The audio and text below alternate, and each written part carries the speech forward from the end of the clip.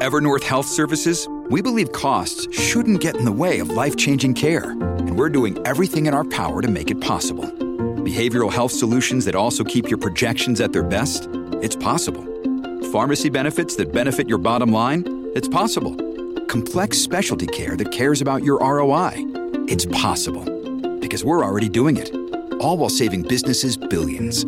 That's Wonder made possible. Learn more at evernorth.com/wonder. Your brain needs support, and new Ollie Brainy Chews are a delightful way to take care of your cognitive health. Made with scientifically backed ingredients like Thai ginger, L-theanine, and caffeine, Brainy Chews support healthy brain function and help you find your focus, stay chill, or get energized. Be kind to your mind and get these nootropic chews at ollie.com. That's OLLY.com. These statements have not been evaluated by the Food and Drug Administration. This product is not intended to diagnose, treat, cure, or prevent any disease. Hey, everyone. Quick heads up. We've got some tape in this show of people joyfully quitting their jobs. And when they do that, they curse.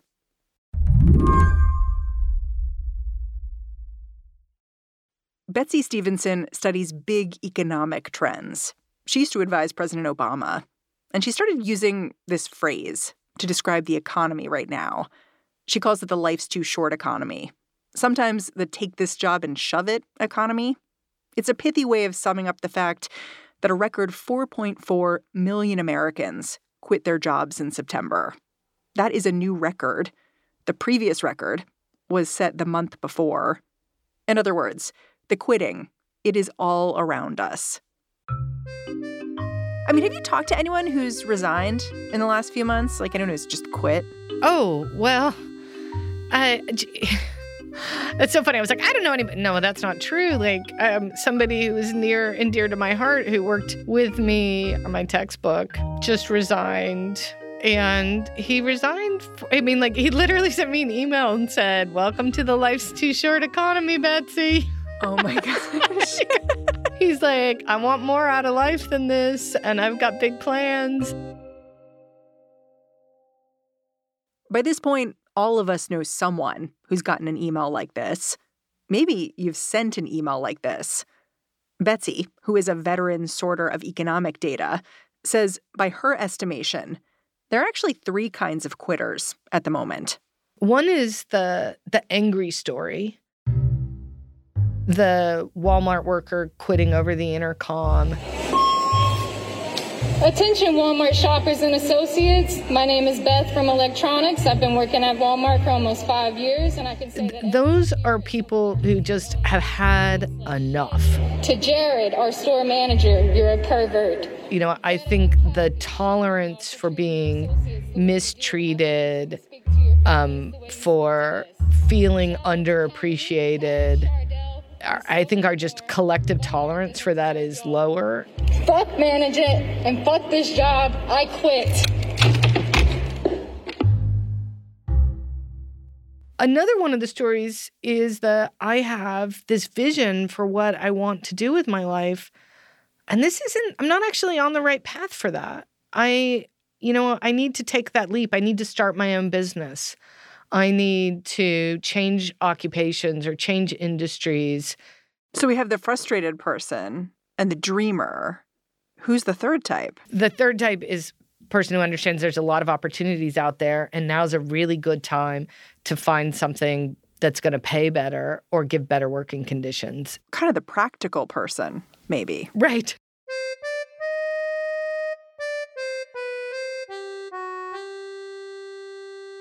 Right, so we've got the frustrated, the dreamer, and the practical optimizer. All of these people have got one thing in common, who they are prioritizing, themselves. And part of the reason Betsy loves these quitting stories is that what's going on looks to her like a classic economic story, one of supply and demand. We are just not used to seeing it flipped like this. If we filled every job that we had open today, we would have employment that was not only higher than the pandemic, but higher than anyone would have predicted for 2022. Employers really want people back. And so that's given people a chance to rethink what they want to do. Today on the show, stories from the Great Resignation. We'll talk to a quitter and someone who has quit on 3 times in 1 week. Then Betsy's going to try to help us figure out how long all this can last. I'm Mary Harris. You're listening to What Next? Stick around.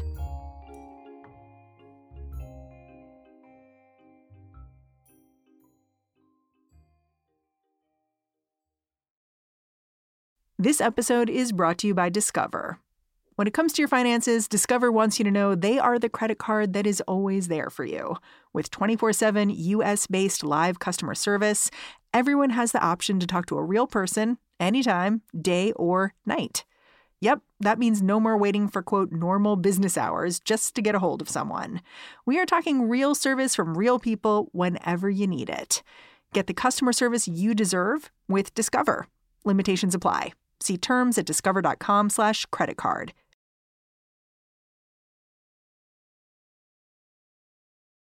When we started thinking about doing a show on all these people leaving the workforce, we knew exactly who we wanted to tap into first. You. Hi, Mary. Hey, guys. We opened up a phone line and we asked all of you to think of it like your own personal Walmart intercom. And tell us, what made you resign?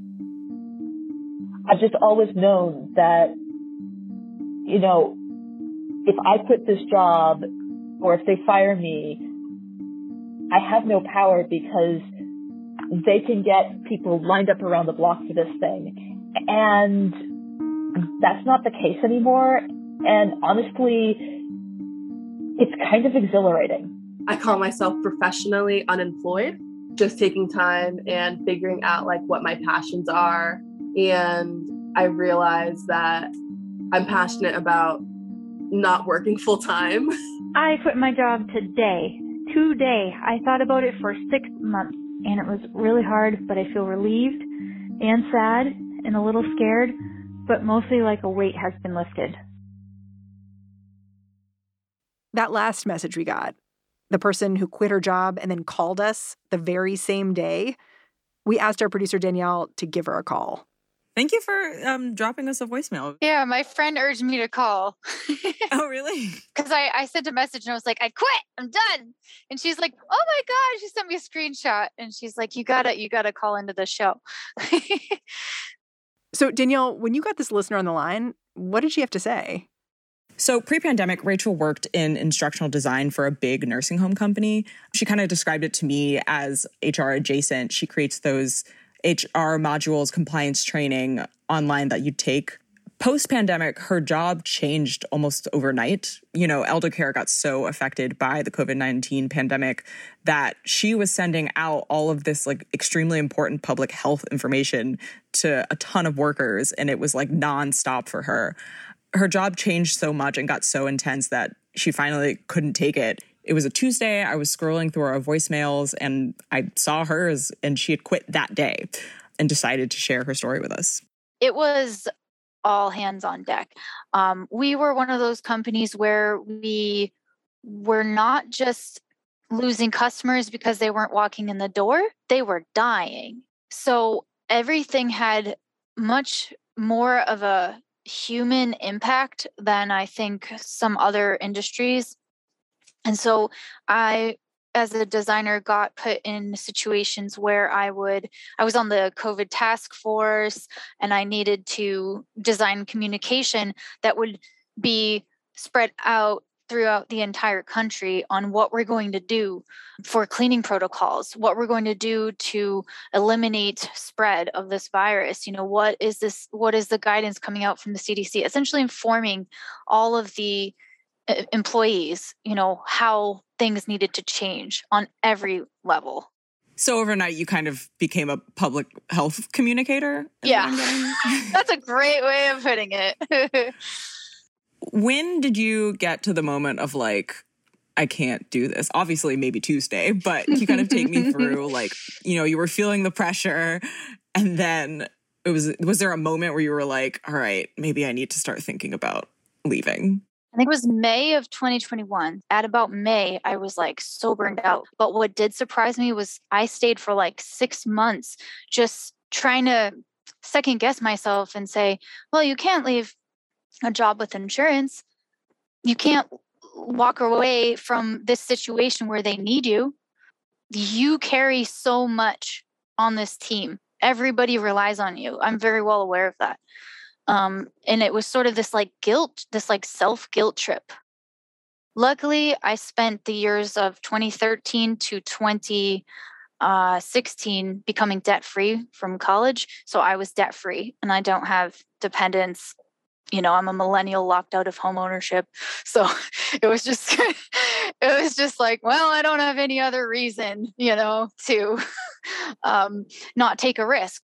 Okay, take me to Tuesday. Like you're like, this isn't for me. And then kind of all summer, you're maybe psyching yourself out in and out of doing this. And then Tuesday, it finally happens. How did you finally get to Tuesday? Good ass girlfriends. A lot of research and good ass girlfriends. Can I say that? Good girlfriends.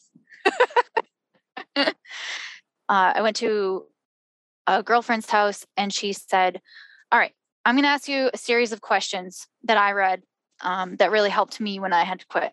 All right. You just answer yes or no. Okay. I said, all right. And she goes, do you align with the mission of the company? I said, no. Do you feel that the company is changing the world with the way they're approaching a problem? No. Do you feel that the company helps their customers? No. Do you feel that you're being adequately compensated? No. Do you feel that you are challenged by the work that you're doing? No. Do you feel that you're growing doing the work that you're doing? No. Do you feel like you're learning any skills? No. Do you feel like you're padding your portfolio with work that you'd be proud of? No. Then why are you working here? And that's kind of what really did it. Did you just send in your 2 weeks?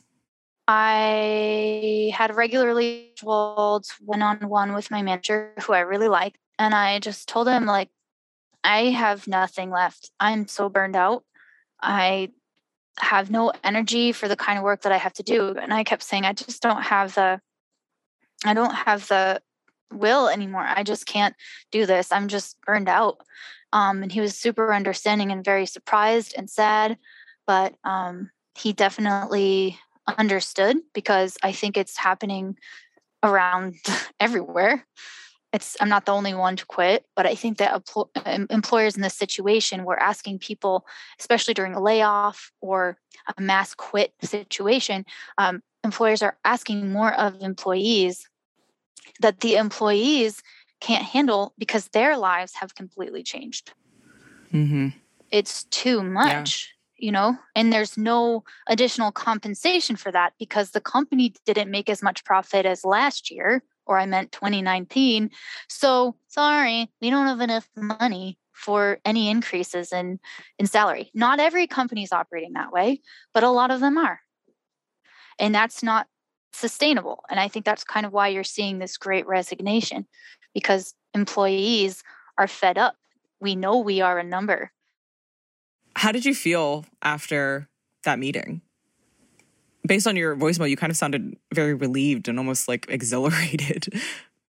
I was texting everybody I could think of that had like been my therapist through this whole process of like, this is what you're worth. This is your value. You know, you need to walk away. You got what you needed out of it. There's plenty of jobs out there. You're skilled. You'll find something better. I texted all those people. I quit! ! And I was very excited. I think as the day went on, I got kind of like, oh shit, because it's your routine. It's your daily routine goes away. Those people you talk to, even if they're just squares in a box, they're still people that you're used to them expecting something of you. Even some of the company equipment, that goes away. It's a big life change. Yeah, it's a very big life change. And then you're basically off to figure out something else and you have to transition. And I think another thing about our society is we don't really take adequate time for breaks, for transition breaks. So I'm hoping that I can transition and actually take some downtime, because I probably haven't processed everything that went on during the pandemic, because I was moving at the speed of light the whole time.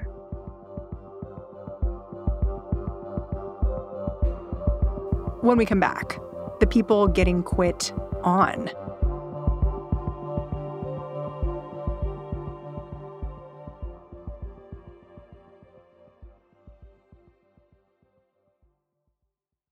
This podcast is sponsored by Ramp. Are you the decision maker in your company? Consider this. For the first time in decades, there's a better option for a corporate card and spend management platform. Meet Ramp, the only corporate card and spend management system designed to help you spend less money so you can make more. Most corporate credit cards offer points as incentives, but those points amount to less than their worth in real cash value. Ramp's business cards offer you cash back, real money in your pocket. Plus, you control who spends what with each vendor. And Ramp software collects and verifies receipts automatically, which means you'll stop wasteful spending and close your books in hours instead of days. Businesses that use Ramp add up to 5% to their bottom line the first year. If you're a decision maker, adding Ramp could be one of the best decisions you've ever made.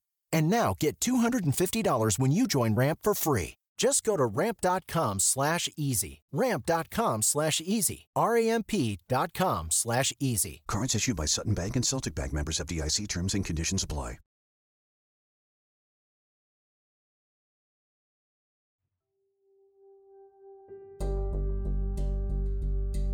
For every gleeful "I quit," like every person who ditches a job to pursue a different path, there's an employer on the other side of all that.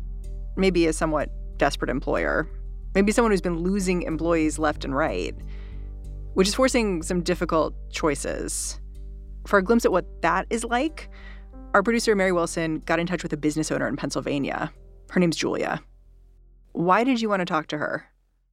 I found Julia's story in a local news magazine in a town actually where I used to live a few years ago. And she had written this blog post on her own business's website that had then gotten reprinted by the local magazine. And in this post she wrote, she was basically saying, I, as a business owner, am having a really hard time. And I implore my community to see this weird moment we're in from my perspective. I'm begging people to see it a little bit from the perspective of someone who has to employ people. Because, there was this moment over the summer and fall where, I even caught myself looking around at people leaving their jobs or being very choosy about what jobs they would take. And I thought, well, good for them. It's nice to see big and small companies try to bend over backwards to keep their workers happy. Yeah, all of us want to root for the little guy. Yeah. And then I saw this post by Julia that made me think, oh, I don't have the whole story here.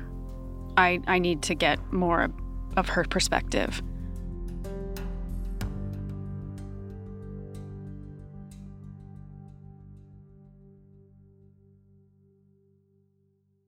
So this is Julia James. She and her husband run a grocery store called Radish and Rye Food Hub in Harrisburg, Pennsylvania. So we are this little grocery store in a neighborhood that is defined as USDA as a low-income, low-access neighborhood, or in other words, a food desert.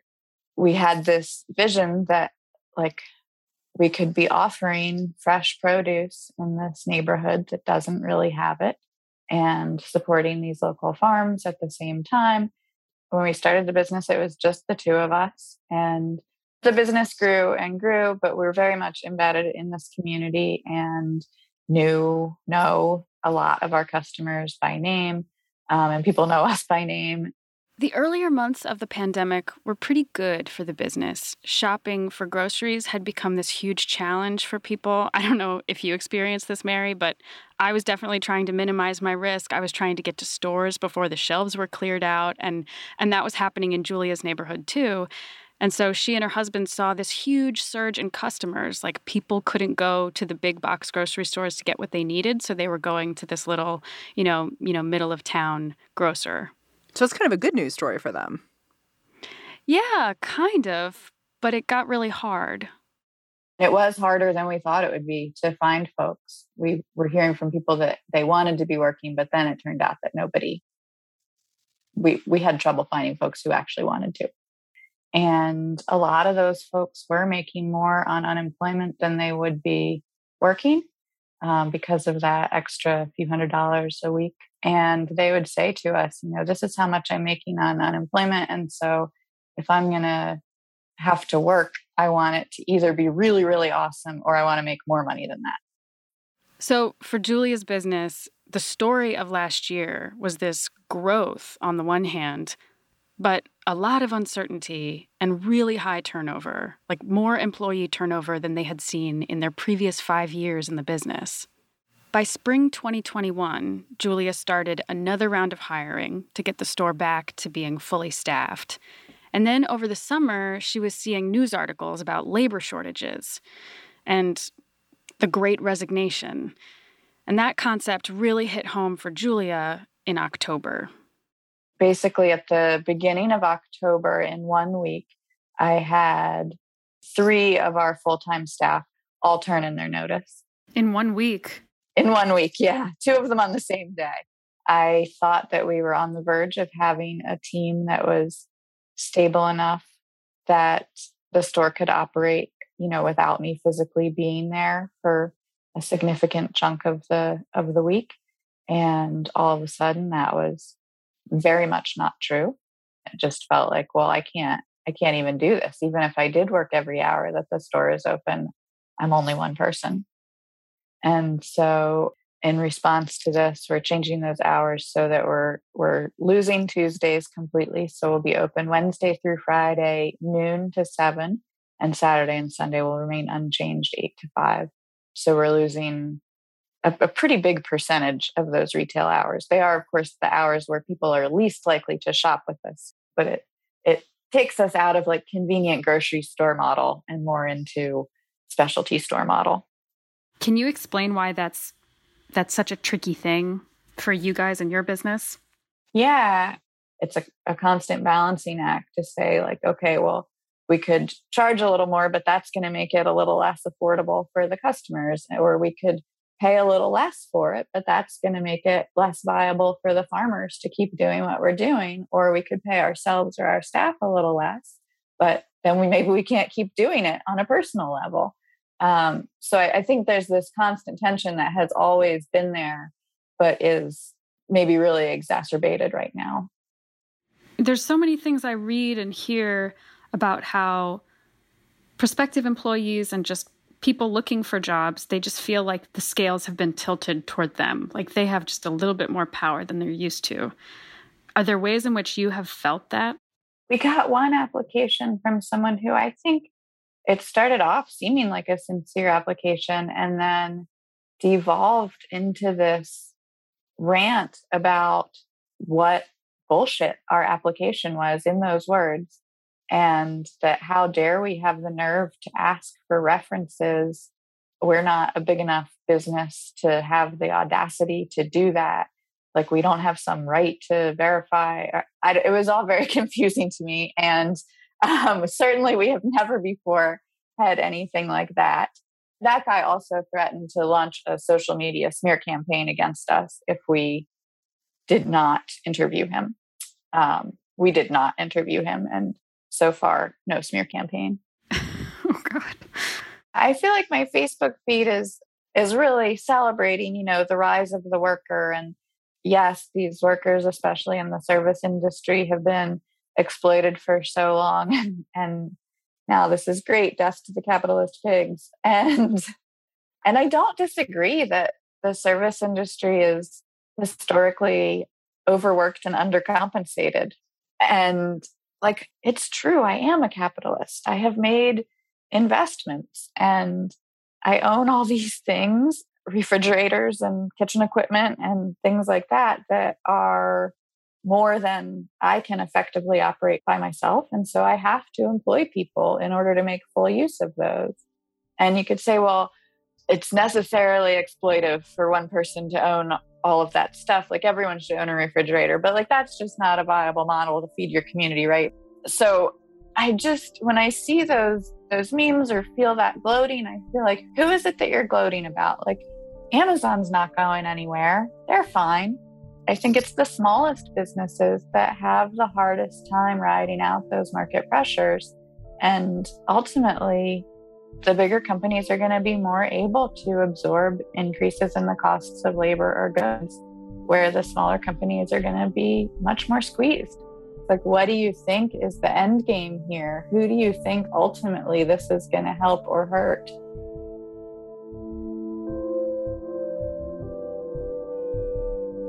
When we come back, is all this quitting sustainable?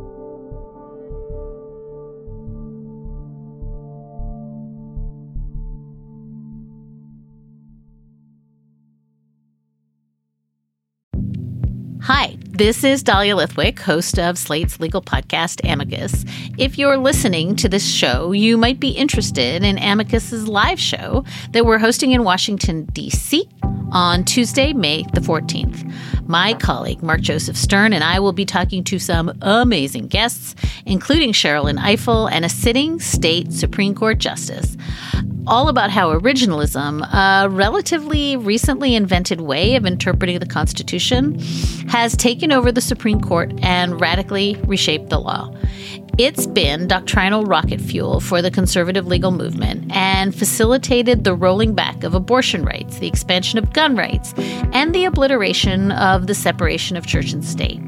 And as another wildly consequential Supreme Court term careers to its end, the court's originalists are on a tear. But there's something you can do about it, and we hope you'll join us in D.C. on May 14th to explore the possible pathways out of the current situation. Go to slate.com/Amicus Live for tickets.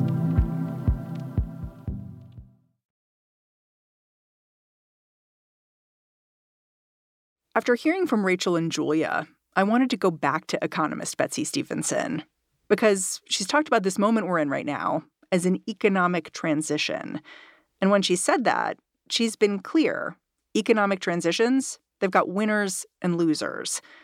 I wondered if employers like Julia would be on the losing end long term, because they simply are not going to be able to find the help they need.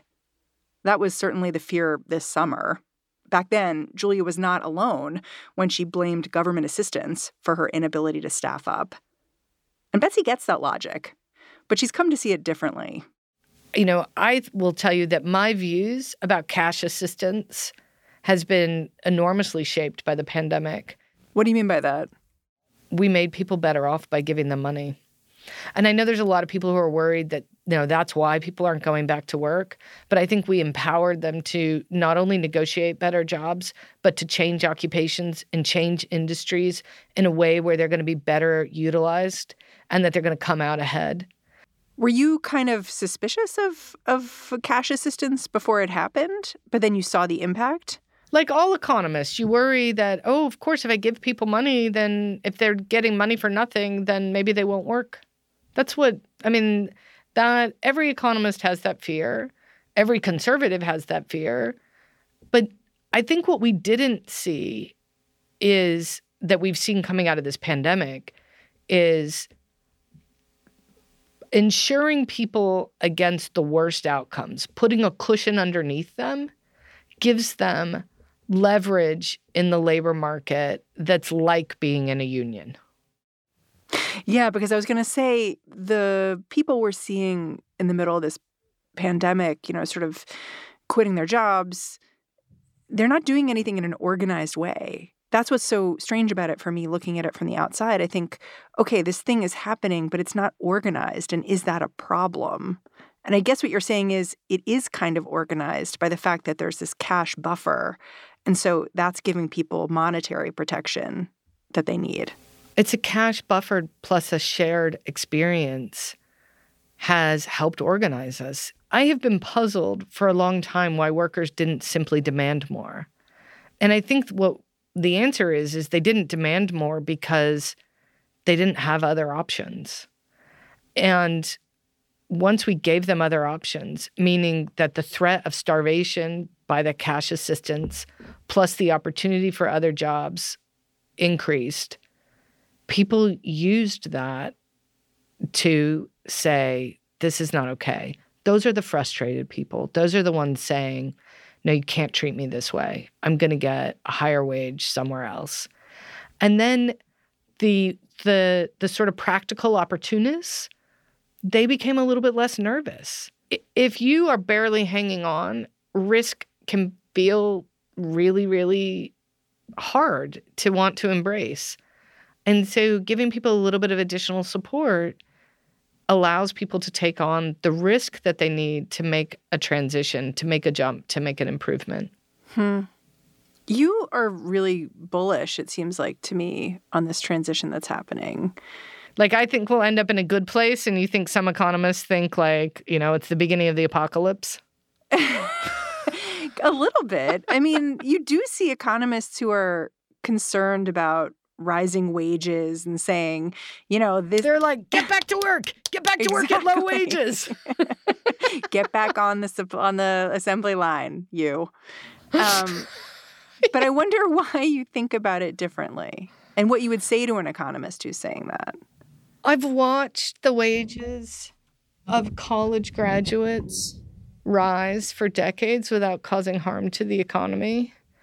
And I don't understand why everybody's upset that the wages of people with less education are finally rising. Because we should be clear that the data that I've seen looks like the lower 40% of wage earners are having.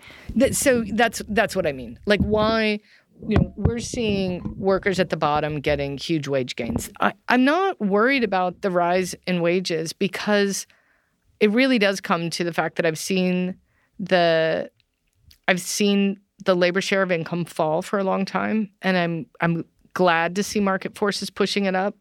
I actually think that it's good for the economy that it's coming from market forces rather than coming from, you know, a whole bunch of regulatory efforts.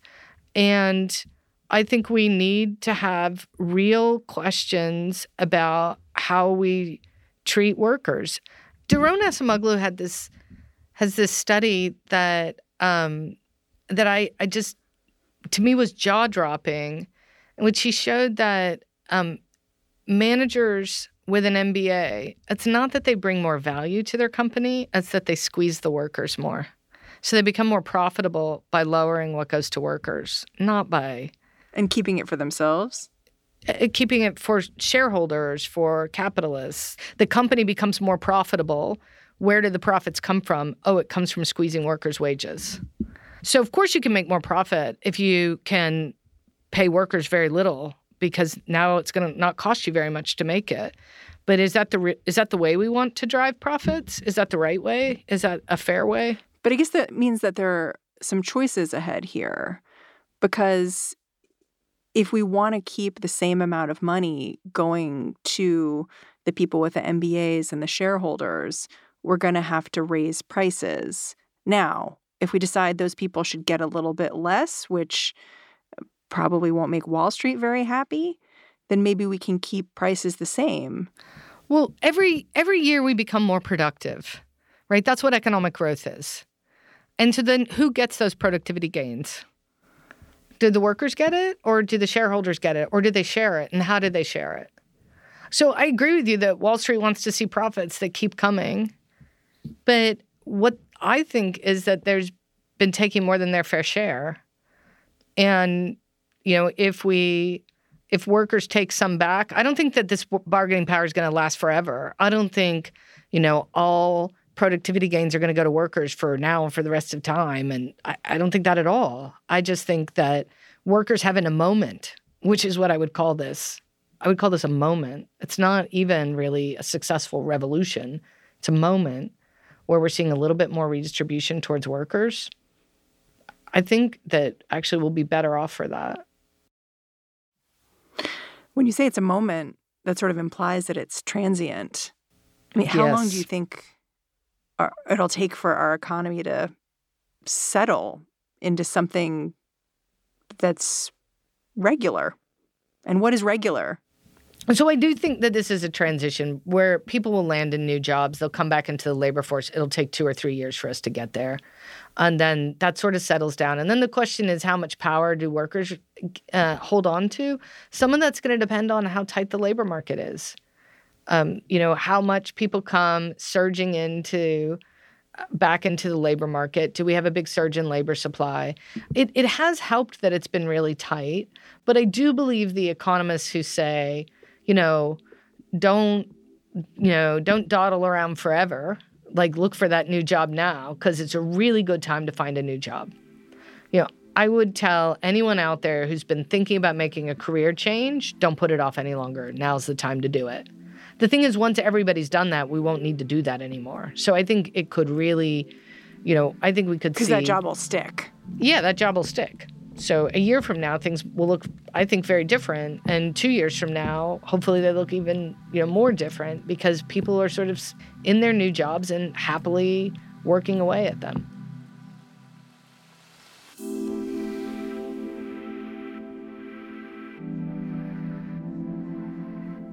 Betsy Stevenson is a professor of public policy and economics at the University of Michigan.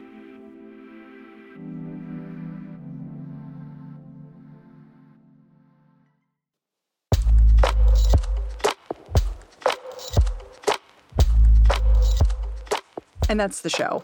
What Next is produced by Carmel Delshad, Davis Land, Mary Wilson, Elena Schwartz, and Danielle Hewitt. So much thanks today to anyone and everyone who called in and told us their quitting story. We loved hearing from you. We will be calling on you again. This show gets oversight and insight from Alicia Montgomery and Allison Benedict. And I'm Mary Harris. You can go find me tweeting about my dog over on Twitter. I'm at Mary's Desk. In the meantime, I'll catch you back in this feed tomorrow.